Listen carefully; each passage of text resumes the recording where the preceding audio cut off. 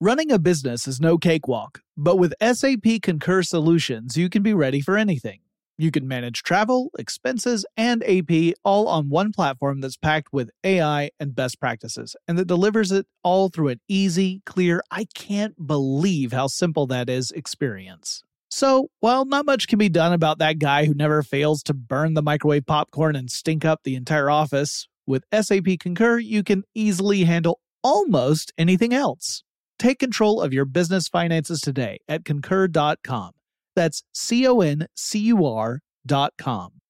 Working remotely, where you are shouldn't dictate what you do. Work from the road by turning your vehicle into a reliable high-speed data Wi-Fi hotspot with AT&T in-car Wi-Fi.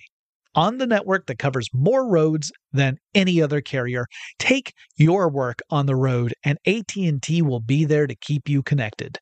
Connect up to 10 devices and stream conference calls, finish up that presentation, or answer last-minute emails. Why wait? Go to att.com/in-car Wi-Fi today for free trial eligibility.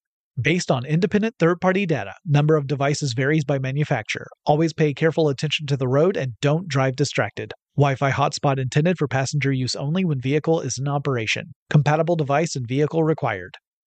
Experts claim there is nothing tougher than a diamond. But at Diamonds Direct, we beg to differ. Have you ever met a mother? Strong, radiant, timeless. This Mother's Day, give her the gift that meets her match. With diamond jewelry starting at $200. Plus Diamonds Direct's exceptional quality and unbeatable everyday price, you're sure to give her a gift that wows this generation and the next to come. Experience the thrill of jewelry shopping done right at Diamonds Direct. Diamonds Direct. Your love, our passion. When you think about the future, what kind of technology do you envision? Whatever the future holds, artificial intelligence will undoubtedly be at the heart of it all. Join Graham Class as he hosts Season 2 of Technically Speaking, an Intel podcast, and hear from the minds transforming healthcare, retail, entertainment, personal computing, and more with the help of AI. Tune in every other Tuesday and explore the latest technology that's changing our world today and creating a more accessible tomorrow. Listen to Technically Speaking, an Intel podcast on the iHeartRadio app, Apple Podcasts, or wherever you get your podcasts.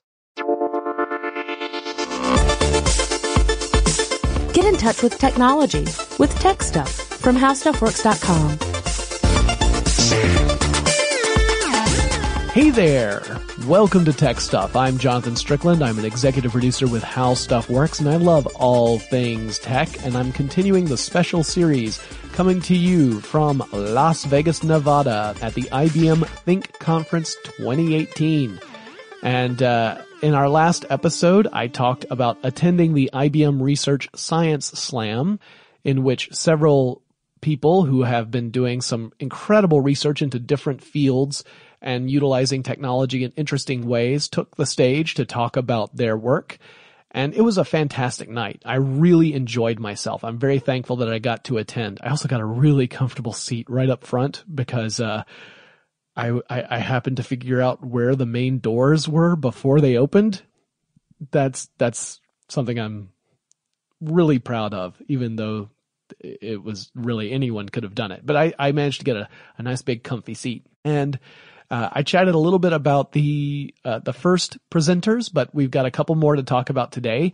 So we're going to transition into that episode and what else I saw while I was at the IBM Research Science Slam. Hope you enjoy. The next presenter was Tom Zimmerman, who Ms. Garcia referred to as MacGyver, saying that he could take any two objects and turn it into kind of a microprocessor. He was credited as a human/machine devices and paradigm scientist, which honestly did not know was a thing before last night. So this was a treat for me. He was very expressive, very funny, probably the most humorous of all the presenters who came up there. And he talked about how he made sort of a private project for himself and how that turned into something that could be much greater. And he did this by taking an image sensor, essentially the same sort of sensor that you could find in a smartphone for the camera. He took the image sensor and a couple of LEDs and he put it into sort of a waterproof container and created a basic 3D microscope. He used Python, the programming language, to create a method to plot out where things were within a 3D space. So not just the XY coordinates, but also the Z coordinates. If you think of the X, Y, Z axes, he was able to plot all that out. So not just how high up in a picture something is or how low down in the picture something is, but how close or far away that thing is. And he used it to look at the life forms within a single drop of water. And he found this to be really fascinating, watching all these tiny little microscopic life forms moving around and being able to plot where they were and track their progress. And this got him interested in the subject of plankton. Now, as Mr. Zimmerman pointed out, plankton are incredibly important to our world. Without plankton, we would find it very, very difficult to exist. Plankton produce 2/3 of the oxygen that we breathe. So, plants take carbon dioxide and then they convert that into oxygen, and then we breathe that oxygen, we exhale carbon dioxide. We're all part of that cycle. Well, plankton are responsible for 2/3 of that oxygen. So while you might think of all the big forests out there as being really important carbon sinks, and they are, don't get me wrong, we don't want to cut those down. Plankton are even more important. They are huge carbon sinks. They sequester carbon from the ecosystem, which means that they also can counteract that effect. Obviously, if we keep dumping carbon into the ecosystem, that contributes to climate change. It contributes to the greenhouse effect, which some people would say is all about global warming. As it turns out, the climate on Earth is more complicated than warming or cooling. That's why a lot of people now call it climate change rather than global warming. But controlling the amount of carbon that we introduce into the ecosystem is incredibly important. And plankton are really good at soaking up carbon, but here's the problem, is that we're actually dumping more carbon into the environment than the plankton can easily absorb.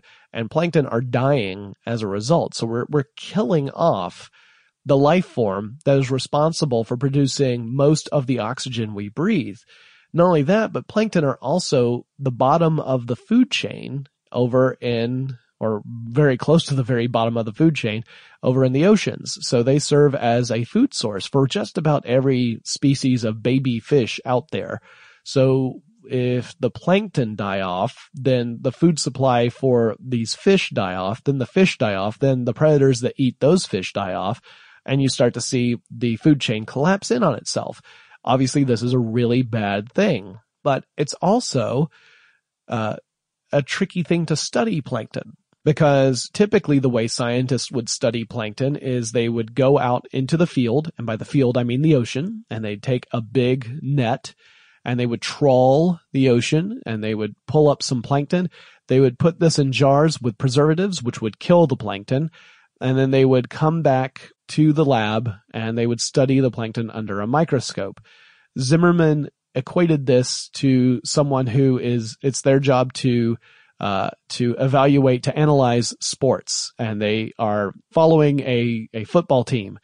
And the way they figure out how well the football team performs is they are allowed to go on the football team's bus after a game and take pictures of the football players as they're asleep, and then try to analyze how well they play the game based upon those pictures of sleeping people.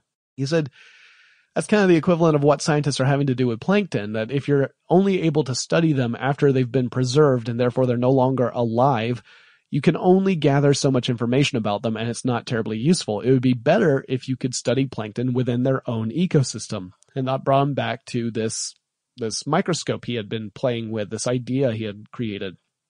And he said again that the basic parts were all pretty easy to use. You could have an image sensor from a smartphone, a couple of LEDs, and a waterproof container.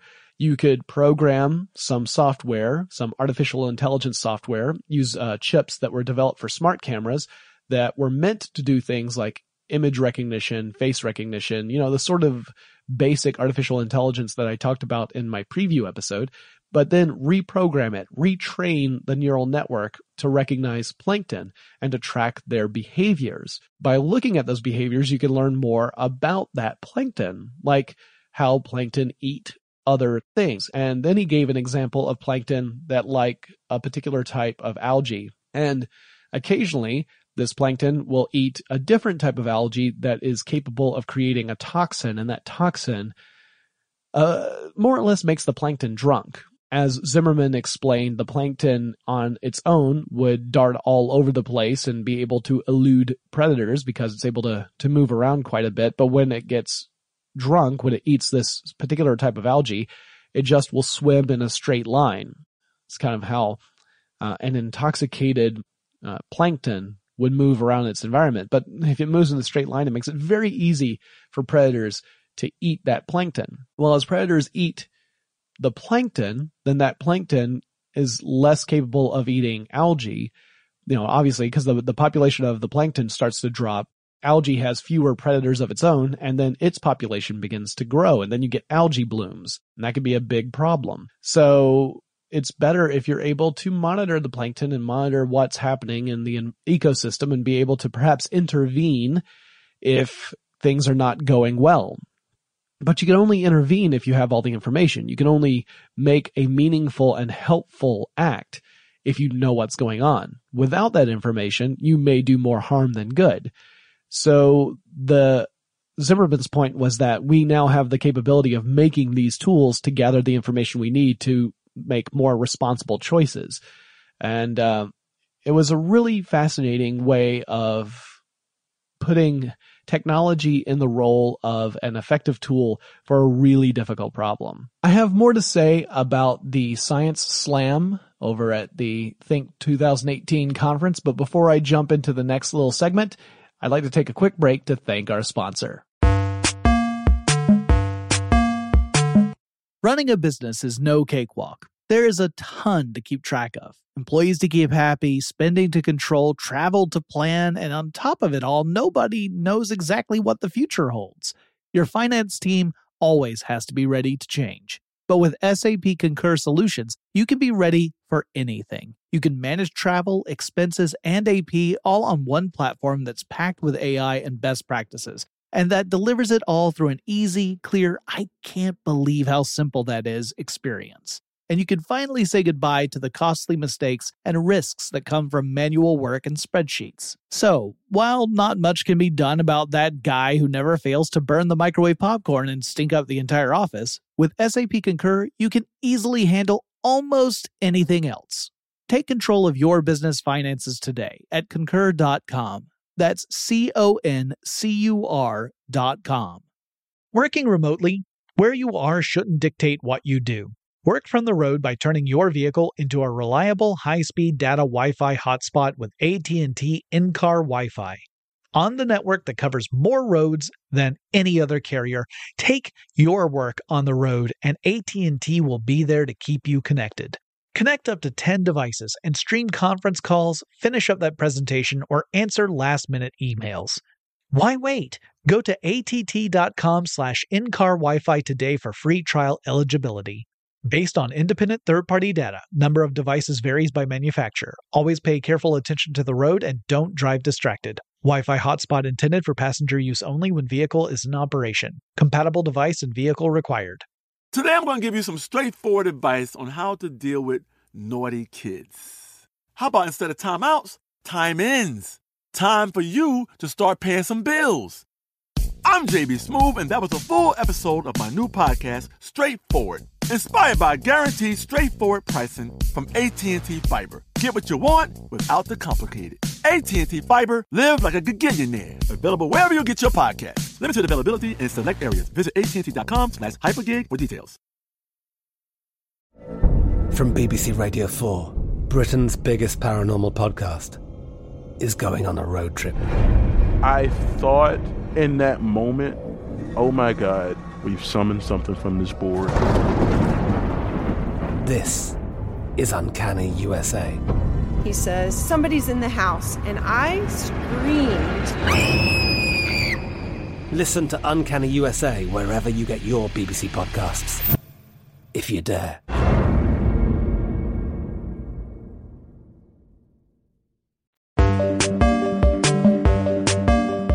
The next person to take the stage was Francesca Rossi, Francesca Rossi's area of expertise was something that I thought was truly interesting: artificial intelligence ethics. She talked about AI in a way that a lot of people at IBM like to talk about AI. They don't necessarily talk about artificial intelligence. They talk about augmented intelligence. In other words, these are the devices and the programs, the software, the firmware that help us make decisions. They don't necessarily make all the decisions for us. They aren't thinking. They aren't having communications with us. They are guiding us as we try to make decisions, and then we use that information as a tool to help us in our tasks.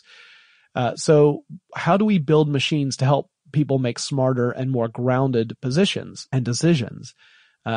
Artificial intelligence can help solve some of the world's most difficult problems. And Rossi talked about how she's been working in the AI field for decades, and that the conversation has gradually shifted during her time and studies of AI.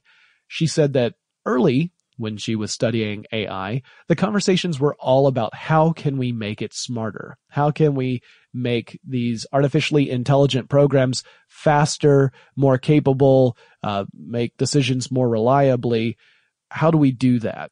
And so the focus was just on performance. It had nothing to do with the quality of those decisions or maybe the impact those decisions might have on other people, but rather just can we make a machine that's able to do this task better than the ones we have right now. These days, she said, and back then it was just computer scientists who were having this conversation. These days, she said, there's a huge number of disciplines that all get together to talk about these sort of things that not only include computer scientists, but also philosophers, lawyers, economists, policymakers, people who have recognized that machines not only have the capability of making decisions quickly, but that those decisions can have a real effect, positive or negative, on actual human beings out in the real world.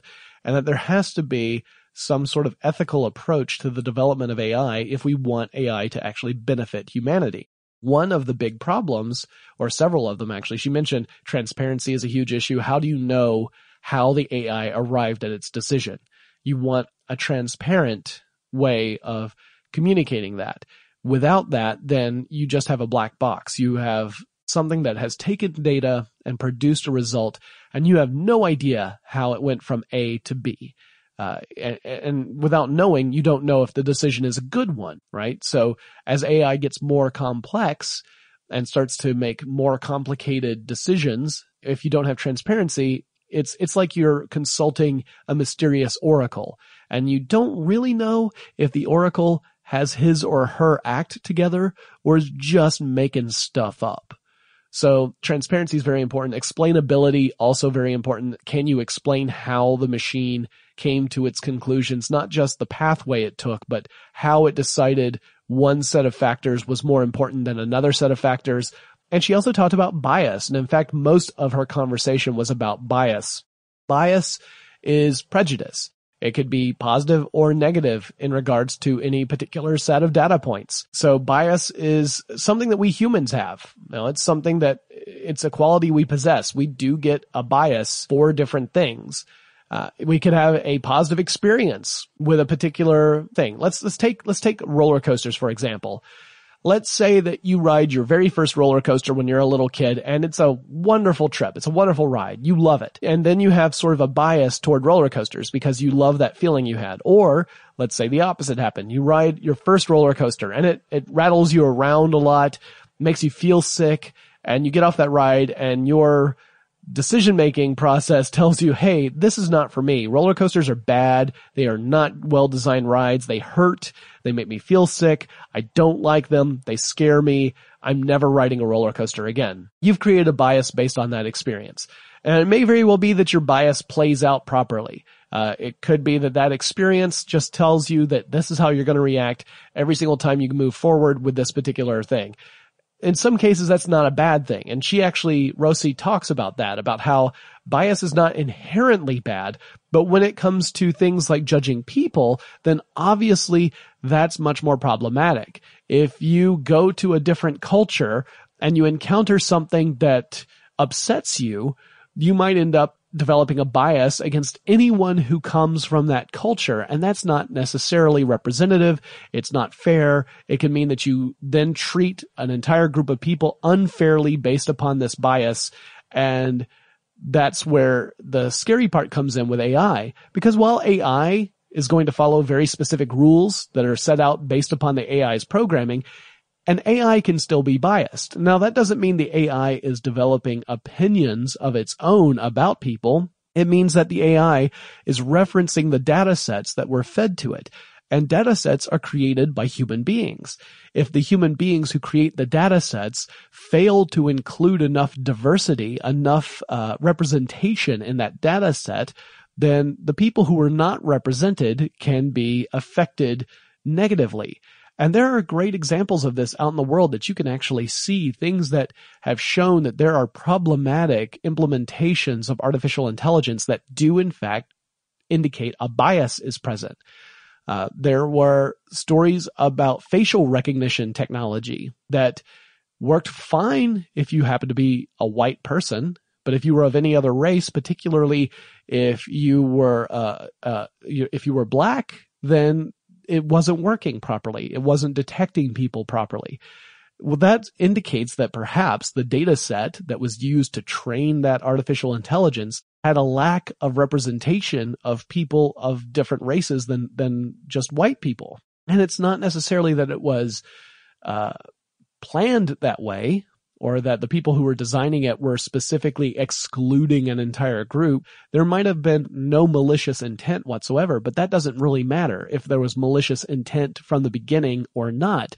The effect is the same, whether it was intended to exclude a group or just accidentally excluded a group because the person who was designing the system didn't belong to that group. That lack of diversity creates a bias. And that bias has the potential to negatively impact an entire population of people as a result.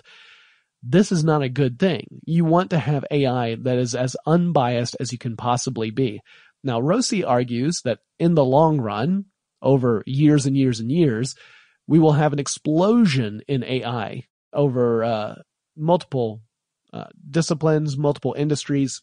And I completely agree.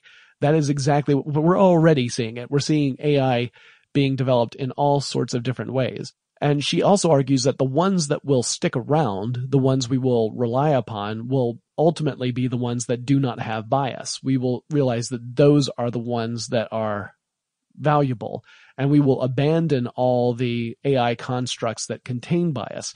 But that's the long run. In the midterm, we're going to have problems.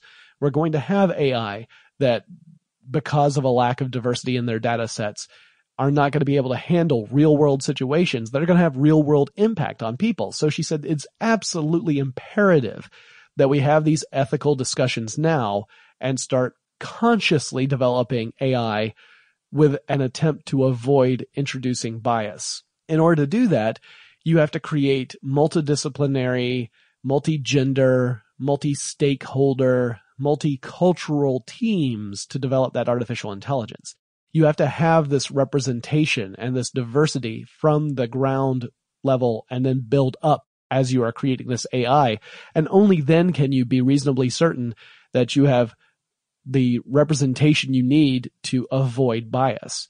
At that point, you would have an AI that, no matter what it was intended to do, will be considered much more trustworthy and beneficial, not just smart, not just efficient.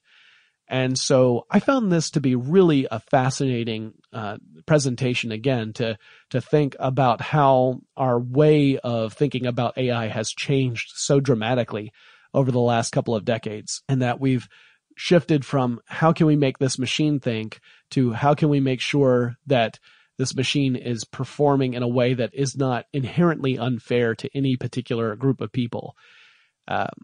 And obviously, in today's environment, as we get more and more sensitive to this sort of thing, I mean, we have whole sections of the world where people are becoming more xenophobic, and they're becoming more isolationist.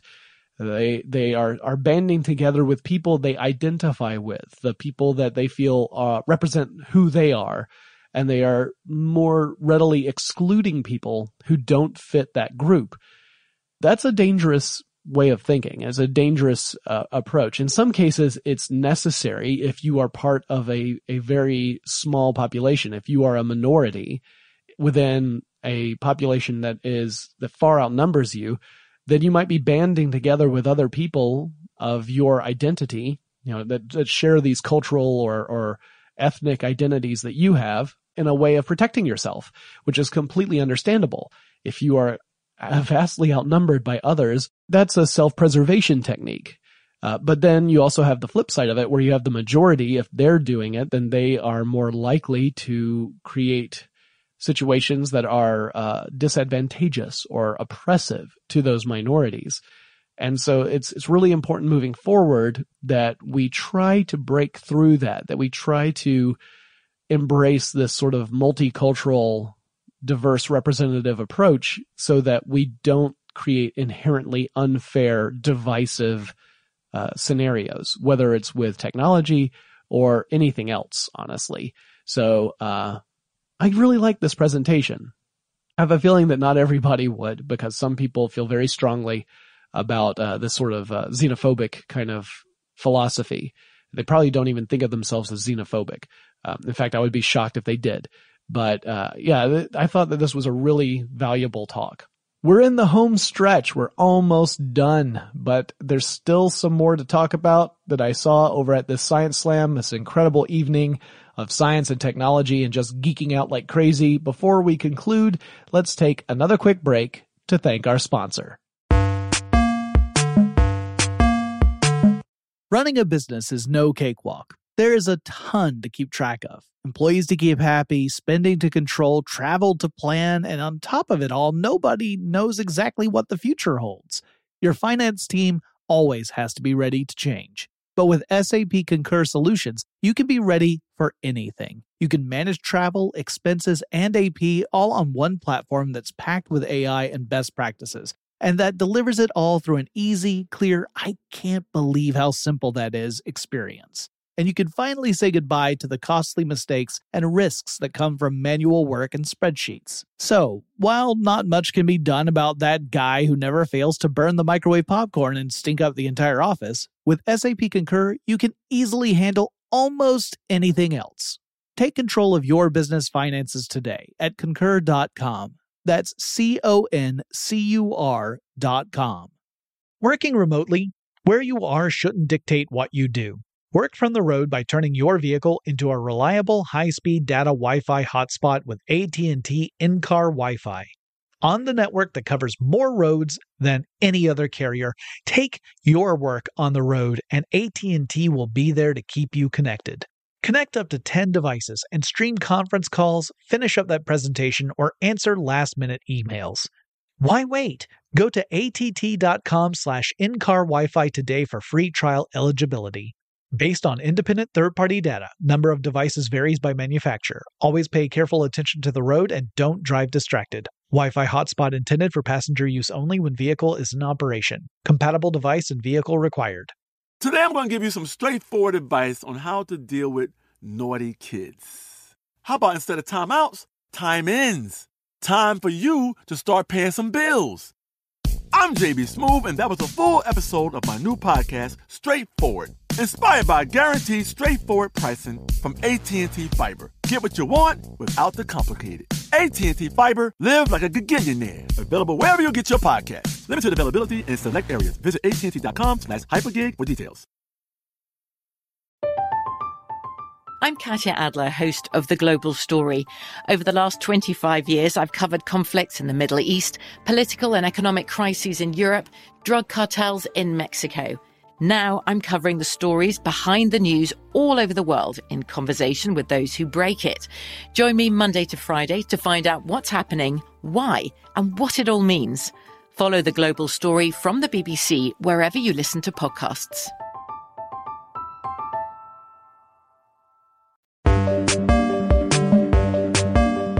The last person to get up and speak was Talia Gershon. She got up to talk about quantum computing and AI challenges. So again, there's some overlap here with some of the previous discussions. She was talking specifically about that example I gave earlier with Ms. Garcia, the polymer chemist, and talked about how using a computer to accurately simulate the bonding of large molecules does grow exponentially as you grow the size of the molecule itself. So if you add more atoms to a molecule, then the amount of computing power it takes to simulate and model that molecule grows dramatically, to the point where even the most powerful supercomputer would find the problem so difficult that it would take ages to create a simulation.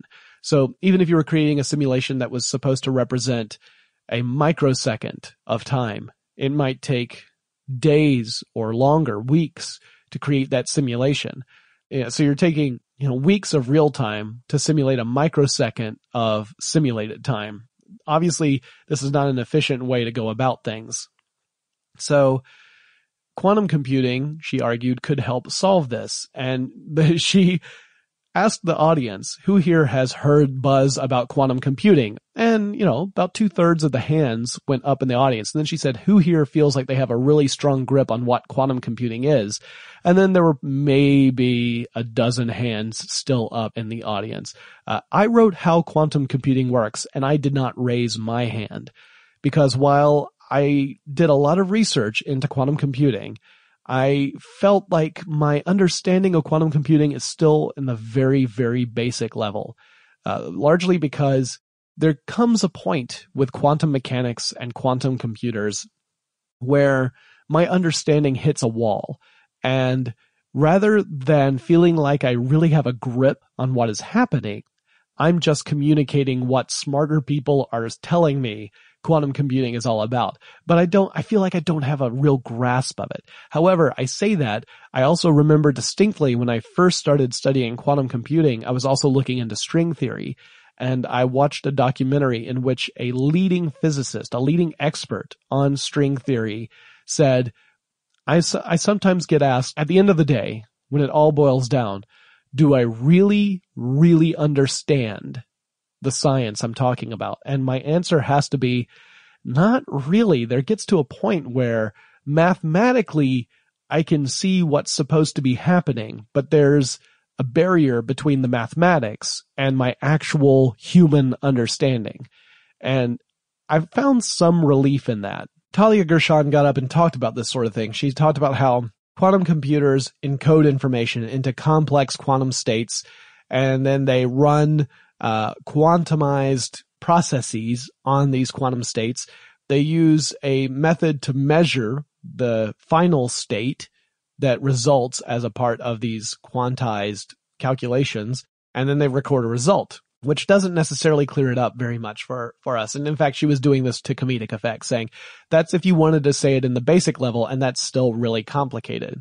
She argues that quantum computing is an interdisciplinary problem, that it requires lots of people working in lots of fields in a very specialized way to make quantum computing possible, because you need quantum physicists who are experts on quantum mechanics to talk about that aspect of quantum computing and quantum information.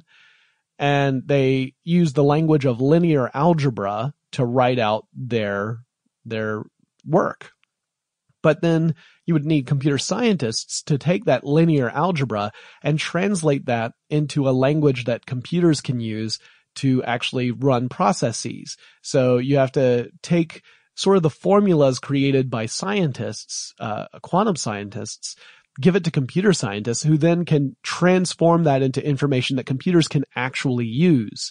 Then you would also need people who are material science experts to actually create the physical quantum computer. You would have to have device manufacturing experts to take the designs that the material scientists had created and make it a real thing. You'd have to have physicists who would be testing all of this to make sure that it was actually working within the realm of quantum mechanics. You'd have to have electrical controls expertise to be able to create the quantum circuitry. You'd have to have advanced cryogenics to keep the quantum computer cold enough to operate. So she was arguing that all of these things require people with very deep expertise in very specific fields, which makes quantum computing particularly difficult. You can't just have, a small team of experts work together. It used to be way back in the day when you talk about things like the dawn of personal computers, like in the 1970s, you could have a person or a couple of people put together all the different components and make a computer,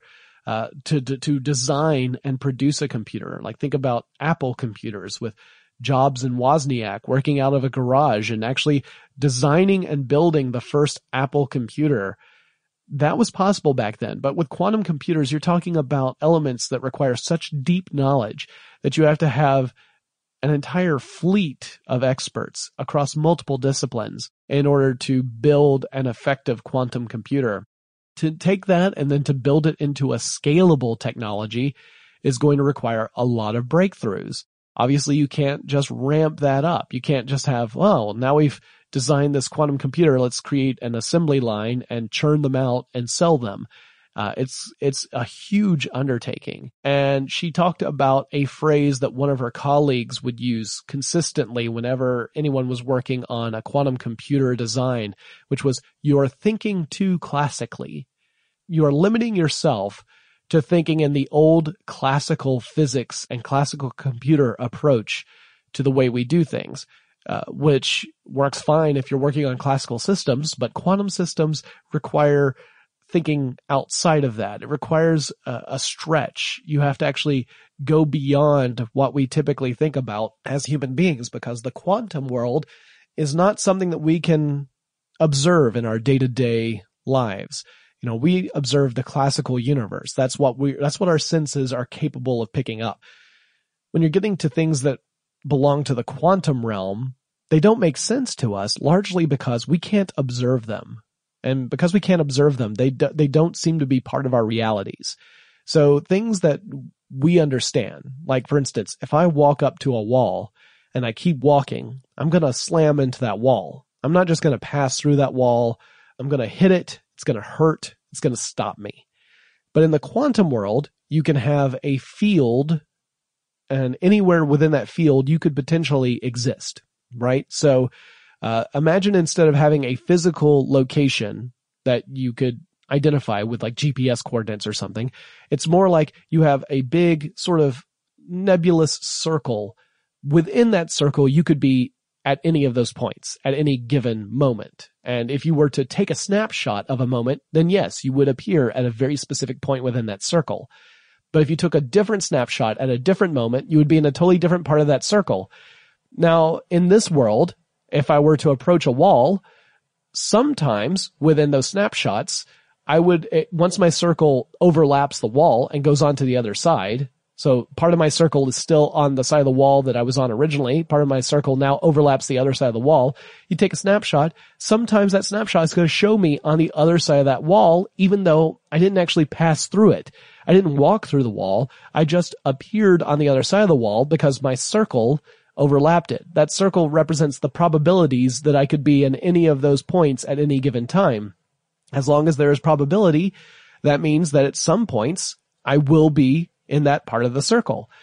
Now, this actually exists in the quantum world. It exists in our microprocessors. It's called electron tunneling or quantum tunneling.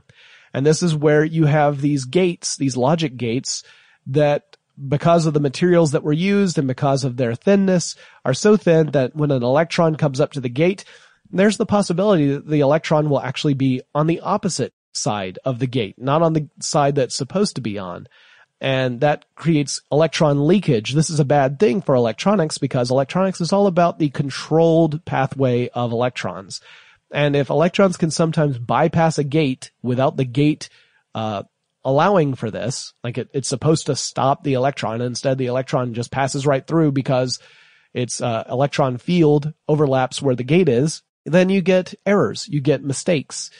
So that is a real world example of how these quantum effects can create problems. But we don't observe these directly because it's on a level, it's on a scale that's far too small for us to see. So I found it really interesting to think about that as well, about how this strange world that doesn't seem to behave according to physics that we have observed can still have real impacts on us. Obviously, using this sort of world to create electronics that we can then use to do all sorts of stuff is pretty complicated. So how do we fix this? Talia Gershon said that one thing we need to do is start in the classroom. We need to teach people how to think outside the classical system. I certainly would have benefited from this when I was a kid. I didn't have a whole lot of exposure to quantum physics and quantum mechanics when I was going to school. I had a little bit, but just enough to really confuse me, not enough to get kind of a basic understanding and a feel for things. She said that within 5 years, you're going to see physics departments and computer science departments and electrical engineering departments and mechanical engineering departments all talking about quantum effects and quantum mechanics, quantum computing, quantum states, and that there will actually be classes on things like designing quantum circuitry and quantum programming. And when we see that, we're going to see a huge development in this space, because people who otherwise kind of had to forge a pathway toward quantum computing will now have the torch lifted up by people who were being trained on this from the get-go, and therefore will end up having a benefit of the previous pioneers' knowledge and be able to carry it much further and develop the technology to a point that is really, really useful for all of us.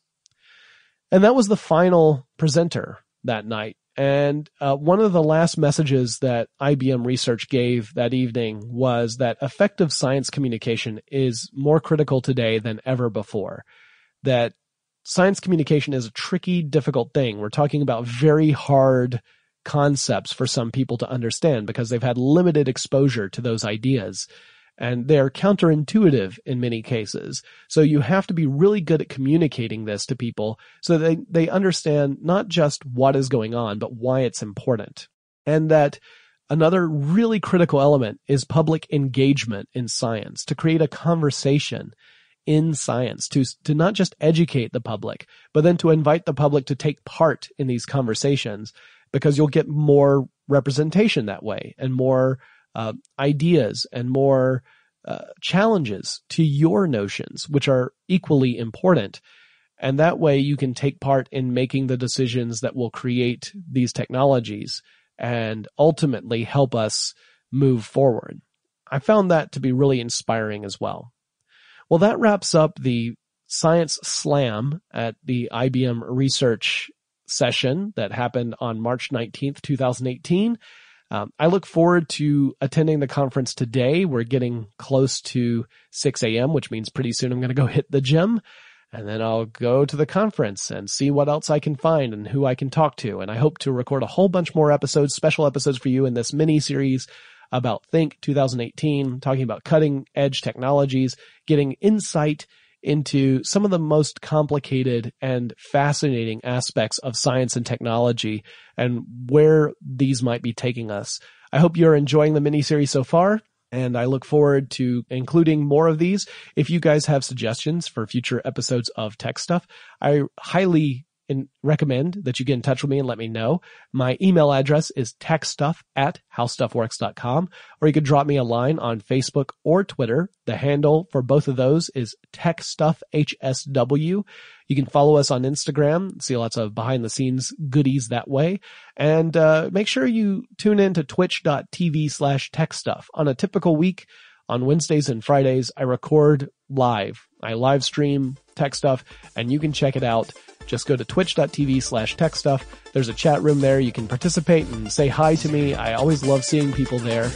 And I'll talk to you again really soon.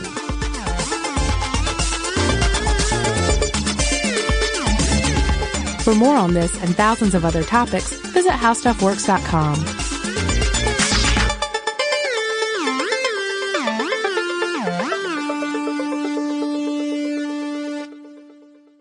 Running a business is no cakewalk, but with SAP Concur Solutions, you can be ready for anything. You can manage travel, expenses, and AP all on one platform that's packed with AI and best practices, and that delivers it all through an easy, clear, I can't believe how simple that is experience. So, while not much can be done about that guy who never fails to burn the microwave popcorn and stink up the entire office, with SAP Concur, you can easily handle almost anything else. Take control of your business finances today at concur.com. That's CONCUR.com. I'm Katya Adler, host of The Global Story. Over the last 25 years, I've covered conflicts in the Middle East, political and economic crises in Europe, drug cartels in Mexico. Now I'm covering the stories behind the news all over the world in conversation with those who break it. Join me Monday to Friday to find out what's happening, why, and what it all means. Follow The Global Story from the BBC wherever you listen to podcasts. Xfinity has free premium networks for everyone this month, no matter what kind of entertainment you love. Addicted to true crime? Catch killer cases and more spine-tingling shows on A&E Crime Central. Crave adventure? Explore Asian action movies on Hi-YAH. Searching for something extreme? Check out skating, snowboarding, and more on Fuel TV Plus, the global home of action sports. And find crowd-pleasing bops on iHeartRadio's Hit Nation playlist. There's new free shows and movies to love every week. Say free this week in your Xfinity voice remote. Are you looking for the perfect move-in ready home this spring season? Now's the time to buy at Fisher Homes. For a limited time only, enjoy below-market interest rates starting at 5.375% APR, 6.139% APR. With these exclusive lower rates, you can save hundreds on a move-in ready home and start enjoying the benefits of homeownership even faster. Schedule your personal tour with one of our new home specialists at FisherHomes.com and make this spring the season you find your perfect home sweet home. Financing provided by Victory Mortgage, LLC, NMLS 461249, Equal Housing Lender.